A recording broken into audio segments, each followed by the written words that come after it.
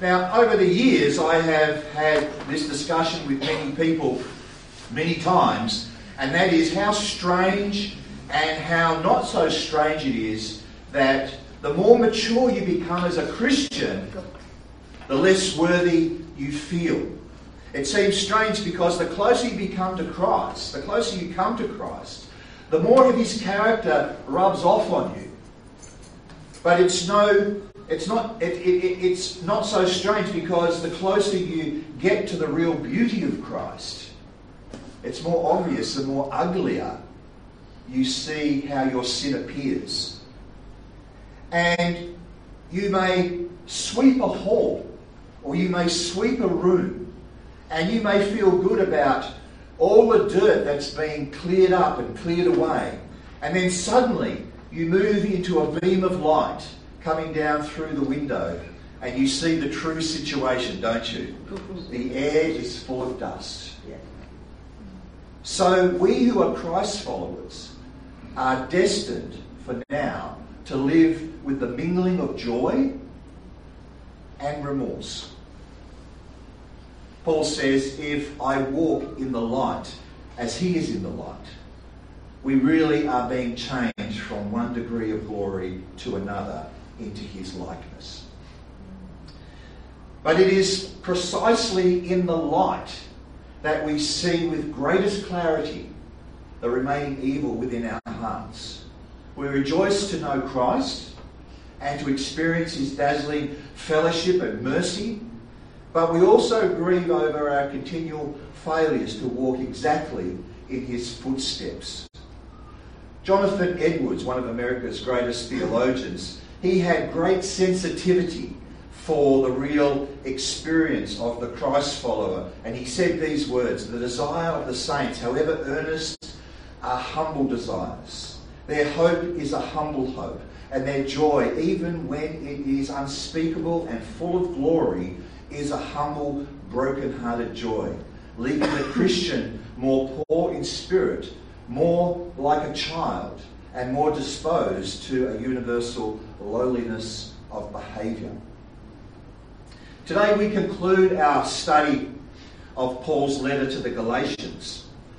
So I have to ask myself, what should I look for in the people as evidence that the word is bearing fruit? Now, Jonathan Edwards warns me against looking for perfection. He also warns me against looking for people who are proud in their growth, people who speak highly of their spiritual attainments. He warns me against people whose joy in the grace of God is not deepened by a continual remorse because of their failures to walk by the Spirit. So what shall I look for and see if the message of Galatians has begun to take root in our hearts? It's a good question to ask ourselves this morning. So let's try and answer that question in this final sermon on the letter to the Galatians. And to do that, let's look together at the last verse of Paul's letter to the Galatians as he develops a contrast between two mindsets. The first, he has been trying to drive out of the Galatian church. That first mindset, the whole letter, he's trying to drive this mindset out of the Galatian church. The second is one he's seeking to live and teach, not just the Galatian church, but us as well. He calls the second mindset a canon or a rule. And he says that those who are in sync with this rule receive God's mercy and enjoy God's peace. Now, suppose I had the power to hold out to you two hands of your choosing, just like in that picture. In one hand is the mercy of God to forgive all your sins and the peace of God for your everlasting enjoyment. In the other hand was every desirable thing that this world could offer you. Money, leisure, health, popularity, power, but no mercy from God and no final peace with him. Which one would you want? Jesus said, What does it profit you if you gain the whole world and lose your soul? Only in the grip of a great satanic delusion do people choose the world over the mercy and peace of God. And my prayer this morning is that the Holy Spirit would break that delusion and help us feel the utter foolishness and desire of the desiring of the pleasures of this world that is only for a season, the Bible says. A pleasure that happens that happens at the expense this morning of God's mercy and the beauty of God's peace. And so verse 16 becomes a big freeway sign that tells us how to leave the road of foolishness and get on the road of God's mercy and peace and stay on it.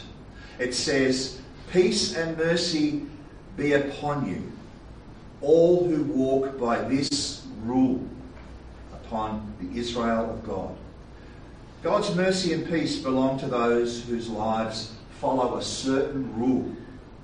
And since only a foolish delusion this morning keeps us from wanting God's mercy and peace, therefore we should be very eager to know what this rule is.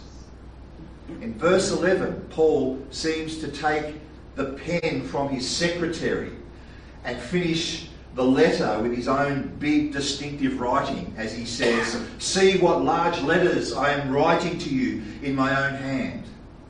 And then with the pen in his hand, Paul describes the two mindsets that have been at war throughout his letter. The first one is evil. The second one is good. The second one is the rule that we should follow. So let's look at them in that order. The evil mindset is described in verses 12 and 13. Let's have a look at that. It is those who want to make a good showing in the flesh that try to compel you to be circumcised, only that they may not be persecuted for the cross of Christ. Even the circumcised do not themselves obey the law, but they want you to be circumcised so that they may boast about your flesh.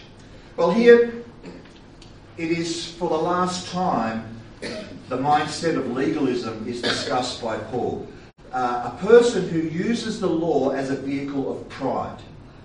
Such a person, Paul says, is a legalist. Paul takes the issue of circumcision and uses that as an example and asks, do the Gentile believers have to be circumcised to enjoy full acceptance with God? And Paul says no.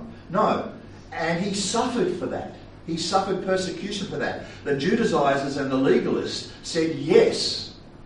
But what is the motive behind this demand? So let's compare the end of verse 12 and the end of verse 13. It says, they compel you to be circumcised, only that they may not be persecuted for the cross of Christ. And in the end of verse 13 it says, they want you to be circumcised so that they may boast about your flesh. So the motive was twofold: the fear of human opposition and the love of human praise. Why are these two things so dangerous? Because if your mindset is governed by the fear of being rejected and the love of being praised, it is impossible to embrace a crucified Christ. It is impossible to embrace Christ crucified in your life. Legalists have to submit to their own morality for the cross of Christ, because the cross puts an end to all pride, the Bible says, and lays us open to persecution. But according to these two verses, the exclusively moral person wants to avoid that persecution. Such a person is proud of their own ethics. And so in their pride, they reject the cross. The cross of Christ is a great stumbling block for people who do not have the grace to humble themselves before God and before man. Firstly, before God, the effect of Christ crucified is to strip us naked of all merit and reveal our utter dependence on God's mercy.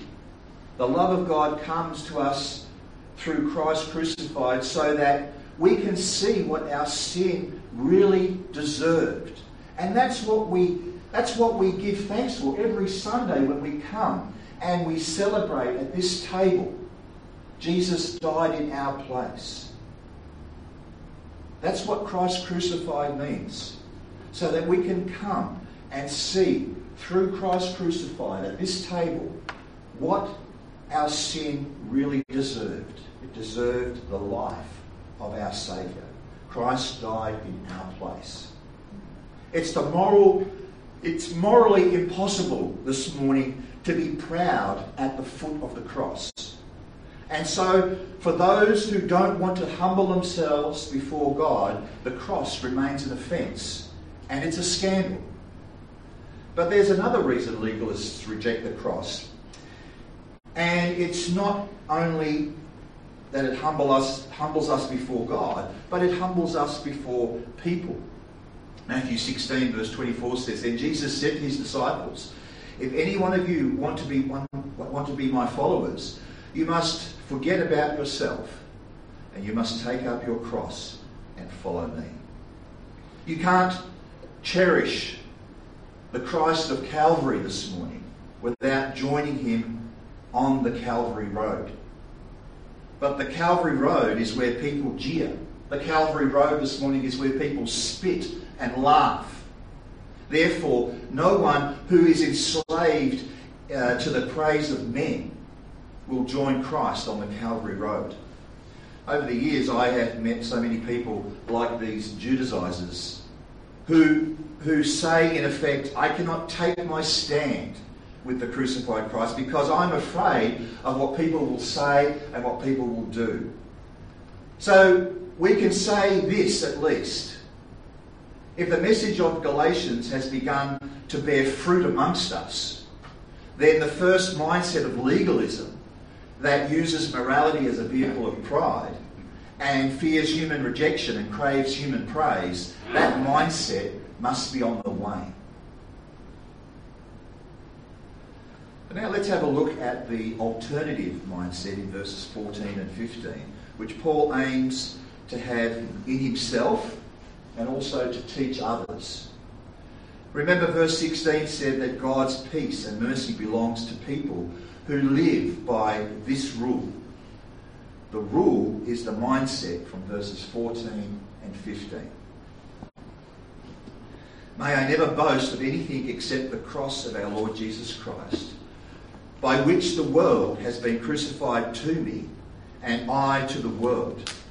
For neither circumcision nor uncircumcision is anything, but a new creation is everything." That's a very, very important phrase. A new creation is everything. What is this new creation that counts for everything? The new creation is what exists when the old mindset is crucified with Christ. Paul speaks in Galatians 2:20 of being crucified with Christ. Yet somehow he lives so that he that lives must be new, a new creation, raised as it were from the dead. He says, "I have been crucified with Christ. It is no longer I who lives, but Christ who lives in me. And the life of which now I live in the flesh, I live by faith in the Son of God who loved me and gave himself for me." In John 3:3, Jesus talks about this same new birth, this new life, being born again. In Romans 6:4, Paul refers to it as the newness of life. There are some parallels that help us to see this new life or this new creation. And we can see the closest parallel is in Galatians 5:6, where it says, "In Christ Jesus, neither circumcision nor uncircumcision is of any avail, but faith working through love." And let's have a look also in Galatians 6:15, where it says, "For neither circumcision nor uncircumcision is anything, but a new creation is everything." So The new Paul, who was created, was the old Paul who was crucified with Christ. He is now a Paul who lives by faith, which works through love. This was confirmed back in Galatians 2:20, where it says, I have been crucified with Christ. It is no longer I who lives, but Christ who lives in me. And the life which I now live in faith, I live by faith in the Son of God. So in a sense, Paul doesn't live anymore. Christ lives through him. But he does live, and the new Paul is the Paul who depends so much on Christ day by day, that it is as through Christ we're doing his living through Paul. So the new creation of Galatians 6:15 is the mindset of utter reliance on Christ day by day. Or we could say that the new creation is the power of Christ's life unleashed in us when we lean on him. But notice in verse 14 that Paul's last effort in this letter to describe the mindset of the new creation does not mention faith. It mentions boasting or glorifying. He says, may I never boast of anything except the cross of our Lord Jesus Christ.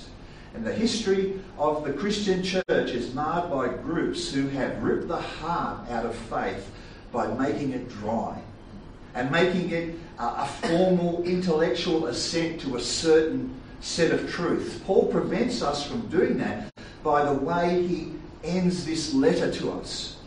The mindset of the new creation does not just agree with Christ died for sinners, which it does. It agrees that Christ died for sinners. But the thing is, it boasts in the cross. It boasts in the cross. It glories in the wonder of the cross. It cherishes the benefits of the cross. The cross is the pride and joy of the new creation. It's the gift you show off first when your friends come over at Christmas and want to see your presents. Remember that when you were kids? Nana comes over and who comes running up with the best gift? That's what Paul is saying. This is the gift that you show first, the boasting of the cross. Paul has a double way of showing what he means to boast only in the cross. In verse 14, he says, by the cross, the world has been crucified to me and I to the world. In other words, since I met Christ, the world has come to look like a despised, worthless, cursed thing. When a thing is crucified, it is rejected and scorned. And that's what became of the world when Paul met Christ.